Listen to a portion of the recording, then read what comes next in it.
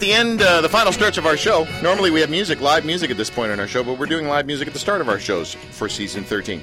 Reba Riley, I'm the author of Post-Traumatic Church Syndrome, a memoir of humor and healing in 30 religions, about my journey through 30 religions before my 30th birthday, a project that helped me kick post-traumatic church syndrome in the teeth and find spiritual peace after a tumultuous break with my former faith. When my post-traumatic church syndrome article went viral, I also became the accidental founder of the PTCS community. I believe in reverent irreverence, the power of spiritual healing, and a Godiverse that meets us exactly where we're at, no matter who we are. There you go. That's interesting stuff, and she's an interesting woman. Also joining us in a second is Elizabeth Esther. That just sounds like just a great homeschool name. The Esther part? No, it's like two Bible chicks. Elizabeth Esther. Okay. No? Well, no, Elizabeth, yeah. I mean, Esther is just, I've always thought that was like a really biblical name. Yeah, Elizabeth, the queen and everything. But it's like Hezekiah. Yeah, or Malachi, or Habakkuk. Habakkuk. Elizabeth is a speaker and author of Girl at the End of the World, My Escape from Fundamentalism in Search of Faith with a Future. I grew up inside a homegrown Christian fundamentalist church, which is a nice way of saying I'm classically trained in apocalyptic stockpiling, street preaching, and the King James Version of the Bible. I know hundreds of obscure 19th century hymns by heart and have such razor-sharp modesty vision that I can spot a miniskirt a mile away. Verily, verily, I say unto thee, none of these highly specialized skills ever got me a job, but at least I'm all set for the end of the world. You see why I'm looking forward to this? Yep. Ladies and gentlemen, joining us both over the phone at this point in time, Reba Riley and Elizabeth Esther. Let's start with Elizabeth. Elizabeth, this is your first time on the show, so we will introduce you first. Hello, Elizabeth Esther. Hi. Thank you for having me. What a build-up, huh? Yeah, I do have a good homeschool name. It's a double biblical name, so I'm extra holy. I'm so happy for you to be joining us, and I'm really happy that you can join Reba as well in this conversation. Reba Riley and I are pals, and Reba, thanks again for being on our show. I thought maybe the last time I finally offended you. No? True, it's impossible. That's true. It's impossible. It's just impossible. It's great to be here. And Elizabeth, I'm so excited to finally talk to you on air and otherwise. Oh, me too. Likewise, Reba. So, you guys have so much tribal conditioning, I would say, in your brain that, and your stories are, they're parallel, but they're very different. You both crawled out from underneath so much tribal conditioning. And, man, I think I just want to start with Elizabeth here, if you don't mind, Reba. I know you're used to it all being about you, but not at this point in time. Elizabeth, the growing up inside this fundamentalist Christianity, for people who don't understand that, give us a little taste. Tell us some more about some of the stuff that you think would raise an eyebrow for outsiders. That's a good question. I love your phrase, tribal conditioning. I think that really summarizes pretty nicely the group dynamic that operates in fundamentalism. And fundamentalism, I just want to say, it happens everywhere. It's not just in religious groups, and it's not just in Christianity. I have found some pretty fundamentalist behavior in Little League, for example, or organized sports. But what makes it sort of stand out in the Christian context is a very sort of hyper-literal approach to reading Scripture, a very strict black and white thinking on everything in the Bible, and in our case, a real emphasis on like end times prophecy and the world ending and Jesus returning and all of that stuff. So, real fun environment to grow up in. So some people who are listening, I remember saying stuff like this as well. So it go a little something like this. Hold on. The fundamentals of anything are important to understand. They're important to have. You need to have the fundamental mechanics in baseball or any other sport. Fundamentals are good. So to be a fundamentalist is a good thing. And taking the Bible literally, what do you want to water it down with just the way you feel about things? How do you push back on that, Elizabeth? I would say that anything let's put it this way, I would say perfection is the enemy of good. So that even if you have good things, if you become perfectionistic about it or if you become a purist about it, that can lead to damaging behavior. That's what I want to talk about. Let's get to where the proof is. Apparently it's in the pudding somewhere. I have looked for it in many bowls of pudding, but I have never found it. How did this weirdness, and let's just label it judgmentally, because that's my show, how did it manifest? What does being part of that tribe, what did that look like in ways that outsiders would go, what? You had to do what? We were very strict about, like, who's in and who's out, who is loved by God and who is hated by God, who's going to hell, who's going to heaven, thus the standing on the street corners and preaching at age 5, like shouting at past 4 at 5, you're going to go to hell unless you repent. Nuh-uh, you did not do that. You did not do that. I totally did. I did too. You did too, Reba? I did. Not at 10. I think I was 13, so I got an extra couple years. Wow. Man. Okay, so what about, so in other words, you were judgmental jerks. You had your own filtration process. And what about the way you had to dress or look? Was any of that stuff going on? Oh, yeah, very much so. I mean, we had a very, very conservative sort of mentality that applied to how we dressed. So girls had to be very modest, no tight-fitting clothes, no short skirts, no cleavage, obviously. Even no sleeveless dresses were looked down on. So long hair was very much preferred and considered to be what a truly godly woman would wear. No godly woman would cut her hair short. So pretty much covered head to toe. So what I heard you say was no yoga pants, but what about Spanx? Because they're underneath. Hey, if it's underneath and no one can see it, then I guess it's okay. Okay. Because, Spanx could be from Satan, right? Yeah. Well, they both start with S. It starts with an S. I really said the same thing. Oh, my goodness. All right. At what point in your life, Elizabeth, did you realize that what you were in was a little cray-cray? I think it was around when I was about 11 years old when I began to realize that Jesus wasn't returning in 1988 like my grandfather had predicted, and I was still alive at age 12. That kind of was a clue that things were a little bit wonky. I'm sorry. I should not be laughing out loud at that. Should I? Can you play the Rapture bumper, please? Ready? Just have a listen to this, Elizabeth. Tell me. Broadcasting before and probably after the Rapture. It's the Drew Marshall Show. There you go. What do you think? Yeah, I heard that when it started. I totally busted up laughing. I wasn't on air yet, but that cracked me up. Okay, that's good. So, no, but listen, as much as we're jokey about this, there's some hurt, I would imagine, in all of this. And there's some rethinking. There's retooling. There's almost like a deprogramming thing that has to go down, I would imagine. True? Oh, yeah, absolutely. I mean, and I think that's pretty much the task for the rest of my life, is every time I think I've deprogrammed and debugged every part of my brain and being and ways of thinking, I sort of like unpeel another layer, and I'm like, oh, guess I'm still a fundamentalist there, and I have to go and rethink and rework that whole area. So it's a lot of deprogramming. It's a lot of rethinking. It is a huge Herculean task, I think, that people don't understand, that when you grow up like this and you're very isolated and sheltered, to enter mainstream society and have to be like a normal person takes so much freaking energy. And is like just trying to be normal is like, for me, it wears me out by 10 a.m. in the morning. Yeah, I can totally relate to that. I just want to bring Reba in on this. Reba, by the way, I know you're listening, and I know that you're sort of tweaking on a lot of the stuff she's saying. You feel free to co-interview Elizabeth with me just for the next couple of minutes. If you want to jump in and ask her anything, let me just ask you that now. Is there anything you want to ask her about? Oh, would she like to come to Cincinnati and have coffee? We'd have a lot to talk about. And Drew, I don't know that you even pretend to be normal. Stop it. Stop it. You guys are sick. What was the initial start? Like, how do you describe to us outsiders the start of your getting out, the start of your transformation? Was it a particular moment? Where you sat there and realized that this patriarchal mind control that you were having to submit to was ludicrous because somebody did something to you, somebody said something to you, somebody on the outside talked you into it? Was it pure inner conviction? Was it because the man in your plan started to give you a wake-up call? Because I think it was, was there not some connection to when you got married that you kind of got out?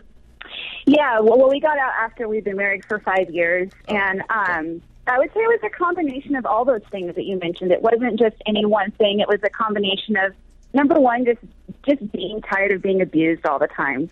You know, I finally got to a point where I was like, I'm sick of this. Like, it's hurting so much. The trauma continues. It doesn't get better. It gets worse. Exhaustion played into it. Also, you know, I read a lot of books, which if my parents had wanted me to stay a good cult girl, they probably shouldn't have let me go to the library as much as they did. So I spent a lot of time reading, and I ended up being able to go to college, which is a huge sort of anomaly for girls that are raised in my culture. And going to college was hugely eye-opening for me, and shook up a lot of my my beliefs and opened my eyes. And so it took a long time. It was, I would say I really started questioning when I was about 16. I tried to leave a few times. I couldn't. I didn't have anywhere to go. I kept going back. But gradually over time, finally, I worked up the courage. And by the time I was 25, after some things went down in the church, then I was able to leave. Okay, we are on the phone with Elizabeth Esther, and she is an award-winning blogger and author of Girl at the End of the World, My Escape from Fundamentalism in Search of Faith with a Future. Also joining us, Reba Riley. Reba Riley is the author of Post-Traumatic Church Syndrome, a memoir of humor and healing. Elizabeth, you use the C word, and I mean cult.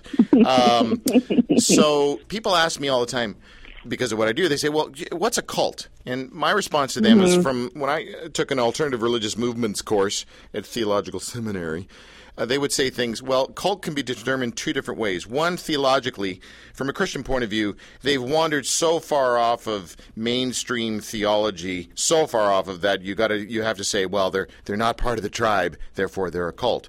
And then there's a sociological definition of what a cult is, and that's abuse of power, manipulation, threats of whatever, and then when you leave, we treat you like dirt kind of stuff. And for example, Mormonism started as a cult because it was a breakaway from Christianity, from mainstream Christianity, and so they said, oh, it's a cult. But now that there's so many of them, sociologically, it's no longer seen as a cult. It's a world religion because there's so many. So there's so many different angles on that word cult. Were you part of a cult? I believe, yes, and I agree there are two different ways of defining it. For me, it's not helpful to define a cult based on theological beliefs. I know a lot of people tend to do that, but for me, what tends to be more dangerous, I mean, beliefs do play into it, but if you're looking for a quick and easy way to identify a cult, just look at their practices and behaviors. The way that they treat each other, the way the leaders, the top-down leadership, how women are treated, especially how children are treated, whether personal freedoms are violated.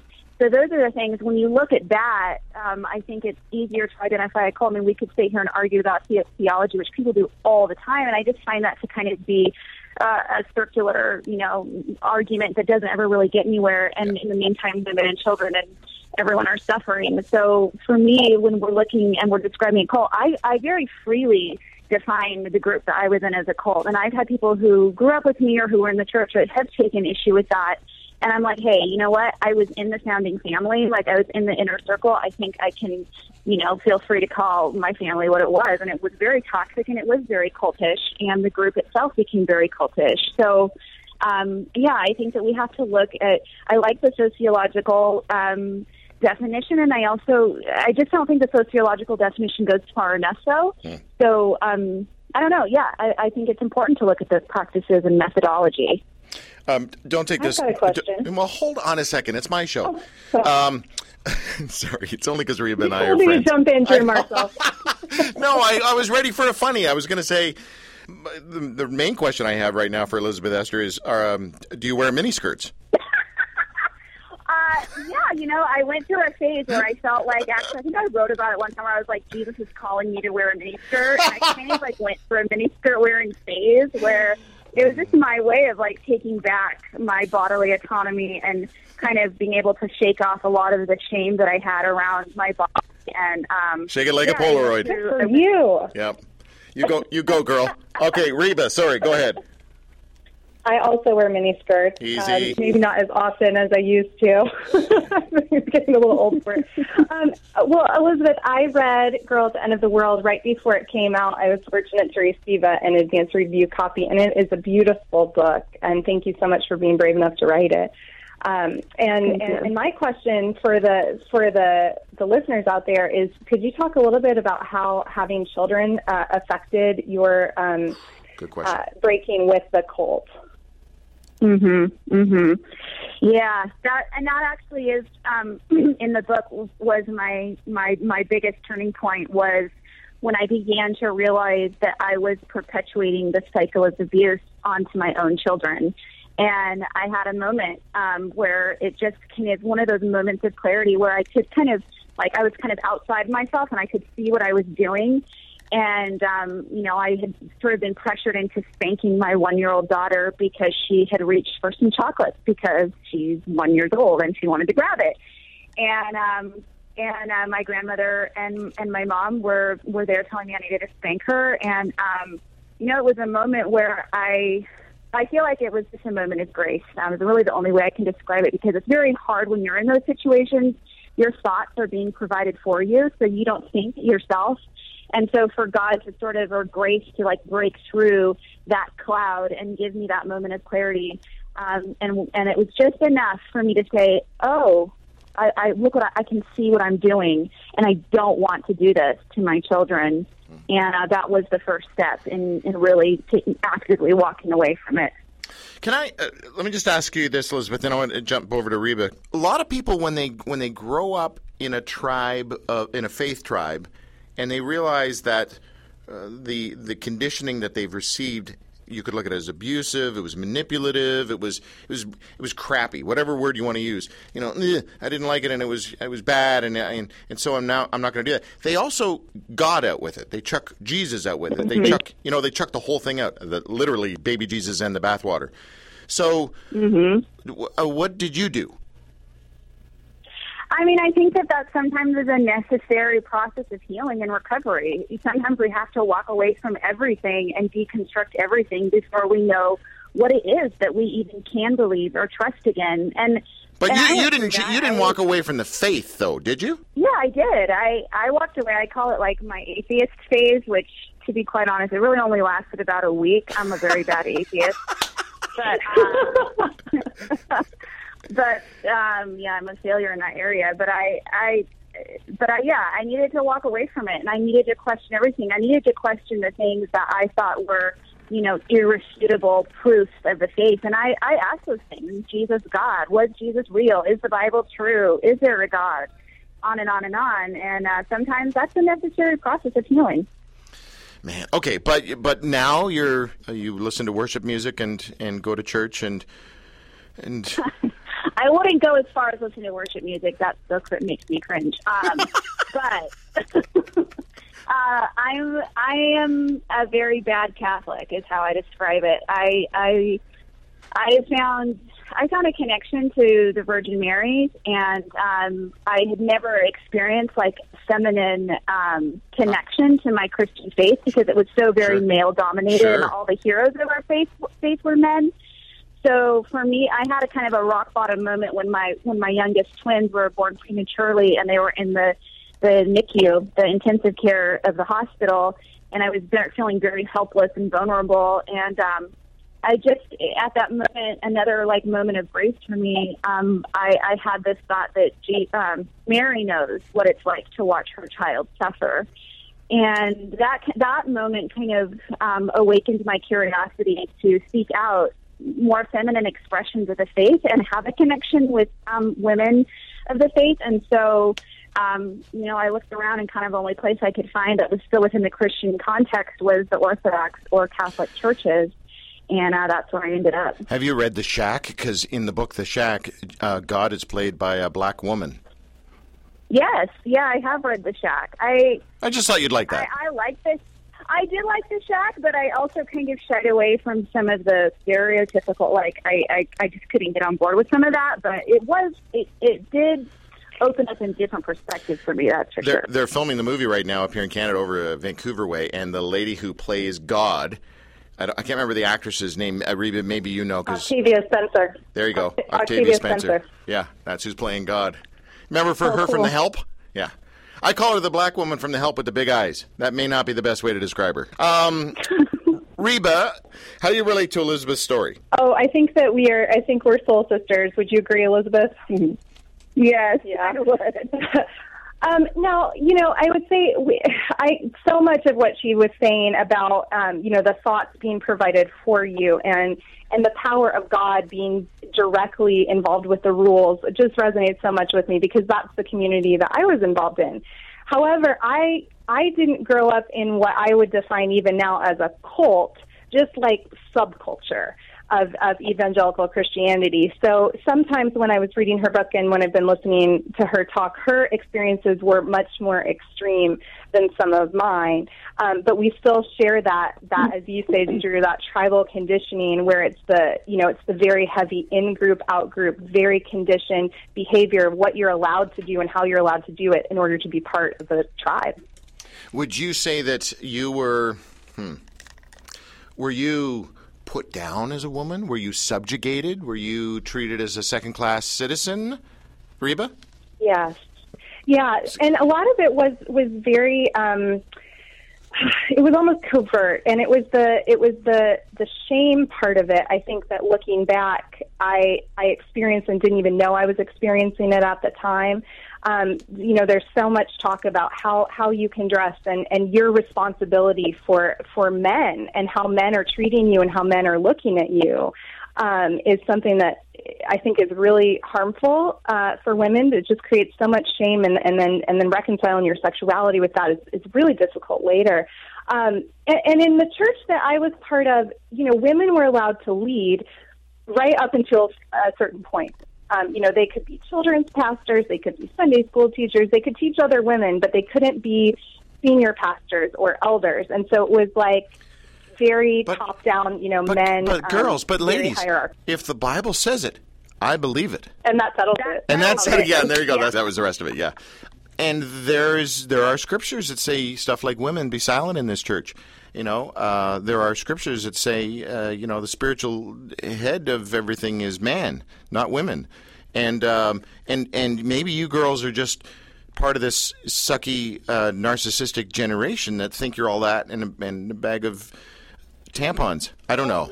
Right? Whoa, Drew. What, is that a bad word? No, I appreciate the devil's advocate. I'm sure there are people that say that, but I think part of my deconditioning, I guess, process was understanding that there are scriptures that say just about anything you want to find. And additionally, scriptures that most of, even in Elizabeth's cult, as she would define it, in my subculture, we weren't following them. We ate shrimp, we wore mixed fabrics, we didn't follow all hundreds and hundreds That's of... it. Tim, hang up from her. Hang up. Disconnect her, please. Sorry, we can't handle that. Okay. No more of that. Mixed fibers and shrimp. No. It's too much fun. You guys are having too much fun. I think it's part of understanding that everyone is picking and choosing, and anyone who says that they aren't isn't really taking a look at it, because it's really impossible to not pick and choose. And so once I recognized that, Drew, I was able to say, well, okay, if everyone is picking and choosing, then I need to take what works here, and whatever is, and by works I mean whatever is, I would say, bringing you closer to the light. And so that's how that was a big part of my recovery. Okay, just want to bring everyone up to speed. First, you are listening to the Drew Marshall Show, and your hate mail can be sent to Joy1250, 284 Church Street in Oakville, Ontario. If that's the first time you've ever heard the word tampons, I'm sorry. It's the mixed fibers that's throwing me off. They better not make those out of those. They might be mixed fibers. Little muesli and Raisin Bran. Oh, my God. Okay, so... what I want from this conversation is not just the two of you to have this mutual, this admiration of society for, this you go girlfriend thing happening here. What I would like is for you to be able to share with our listeners some warning signs that whatever they're involved with may be nutty, and they need to they just might need to rethink being involved in this particular church or this particular tribe of religious people. So it's kind of like, the book that the publishers want you to print, right? 101 ways to signs that you're in a wacky church. So let's start with you, Esther, otherwise known as Elizabeth. Can you give us one sign, just one, and then that'll give you time to give Reba time, and then we'll go back to you. And I'm looking for some signs. One sign that you may be in a wacky place that you need to get out of. Okay. I guess for me, one of the biggest warning signs would be if anyone in church leadership tells you that leading the church is the same as leading God. Oh. That's it. Wait, this is starting to sound like a Jeff Foxworthy routine. Chances are you might be in a cult if, and there it is. Right. Yeah. That's it. Okay, Reba? If you're ever subject to any type of abuse, whether that abuse is, emotional, or especially if you're separated from anyone, if they're telling you that, you can't speak to such and so because God doesn't want you to. Anytime anybody has all of the answers for God, that should be a warning sign. Okay, let me push back on the abuse thing, because we are living in a fairly sucky-pants society where people sue litigation at the drop of a hat, and people are offended. Like, even Jerry Seinfeld saying he doesn't do comedy at universities and colleges anymore because it is ridiculously politically correct, and everybody is waiting to be offended about something. And so when it comes to this word abuse, speaking as someone who has never been abused, so I really probably don't have any right to say this, but I've heard people say, they do the Christian speaking circuit, and they come because of the abuse thing, and I hear their abuse story, and I honestly, this is going to sound horrible, but I hear their abuse story, and I go, really, that was abuse? It's judgy, it's outsidery, it's ignorant, but that is my pushback on if you go into a church and you feel like you're being abused. Well, there are people that are going to go to church and they're going to hear some stuff that they may think is abuse, and it's not. Somebody rescue me out of this conversation or this. Well, Whoa! Not everybody. Holy cow! So Reba, you go first here. I would never want to judge anyone else's definition of abuse on the radio, frankly. No, that's my job. Yeah, that's Drew's job. I really wouldn't because I don't feel like that would be my place. If you are being degraded, insulted, separated from family and friends, and subjugated to being controlled in different ways, those are warning signs. Okay, all right, Elizabeth. Mm-hmm. Yeah, I was going to say something similar, but my opinion on that is, my perspective is, it's really not anyone's right to tell you what is and is not your experience.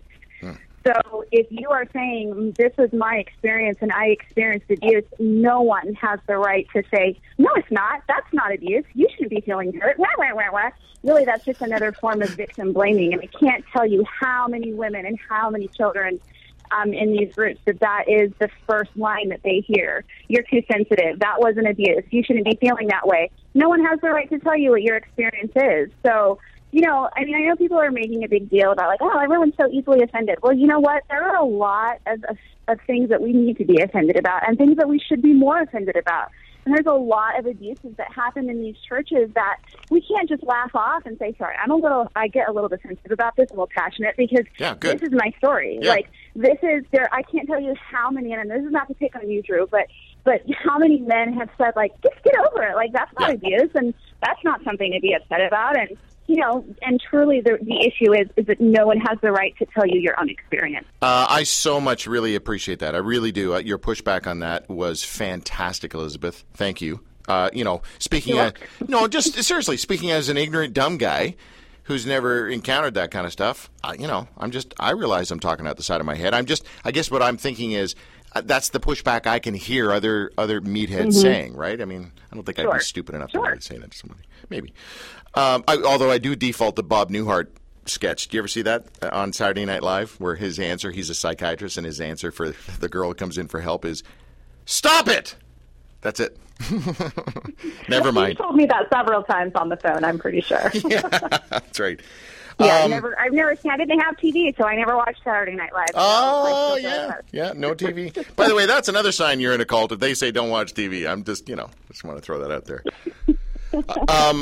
I guess what I want to know from both of you is, what was the darkest time for either of you when you were in the middle of it? What was the darkest? What was the biggest hurt, the biggest pain? Elizabeth?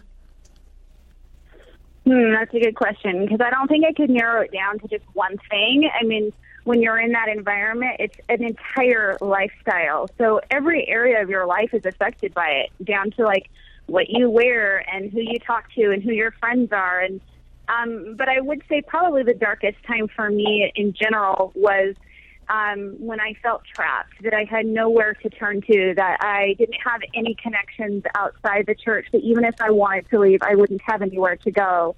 That feeling of helplessness and isolation was probably the closest I ever got to feeling just completely despairing, because I also had that feeling of like, and who's going to believe me? Like, some of my stories are like so extreme that people are like, whoa, wow. And like that people you tell that. In fact, when I left, I didn't talk about my story for like 8 or 9 years, because anytime I had learned that if I brought something up, people would be like, oh, wow, and kind of like slowly back away. Wait, hold on. Have you shared? I mean, give us the craziest story. Give us the craziest one. Make us go whoa. I think probably like one of so like two things. So one, like our preoccupation with end times things, and like down to like, okay, Jesus is returning in 1988, like that. Oh yeah, really crazy, and stockpiling, and then just on a personal level, just kind of the physical abuse that children experience in my church.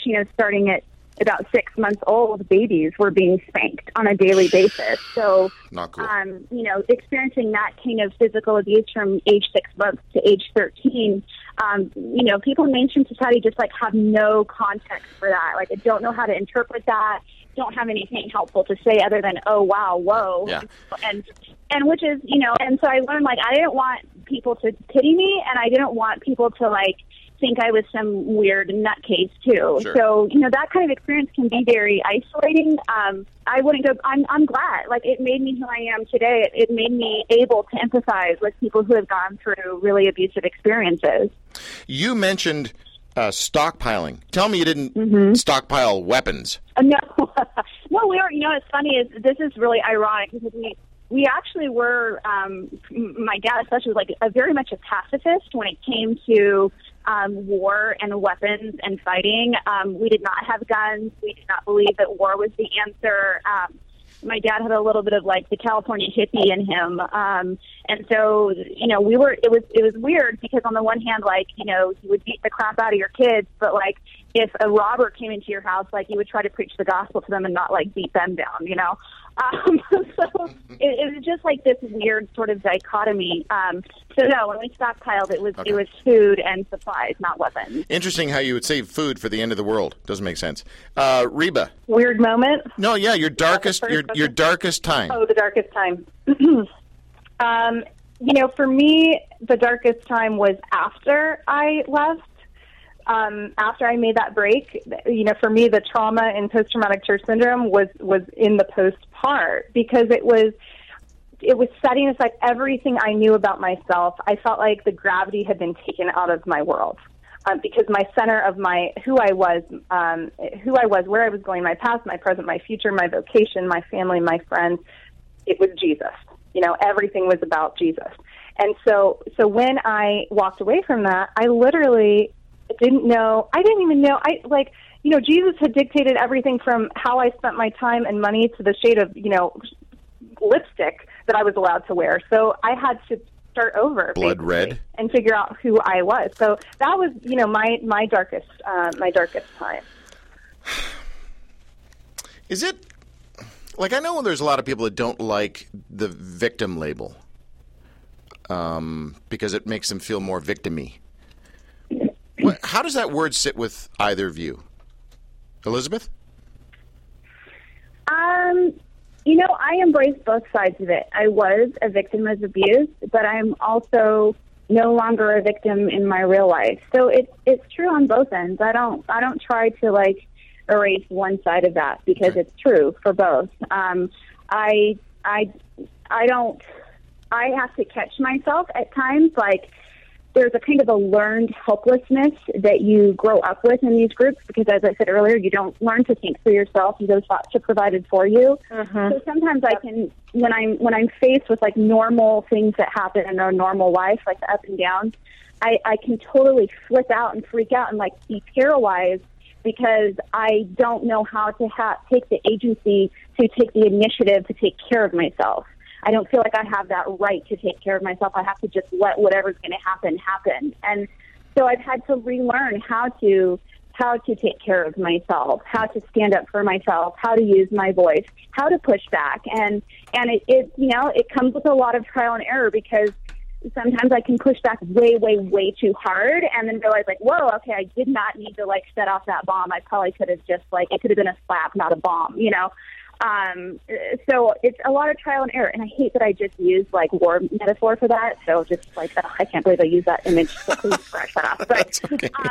like, you know what I'm saying? Trial and error. There we go. I just did it just now. Yeah. No. Well done. Well done. It's.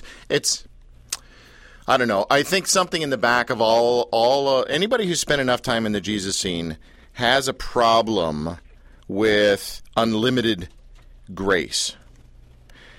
That is a hard concept for us, because there's something in the back of our minds that says, okay, you screw up, you ask forgiveness, and then you stop it. And then you screw up again with the same thing, you feel horrible, you ask forgiveness, and you stop it.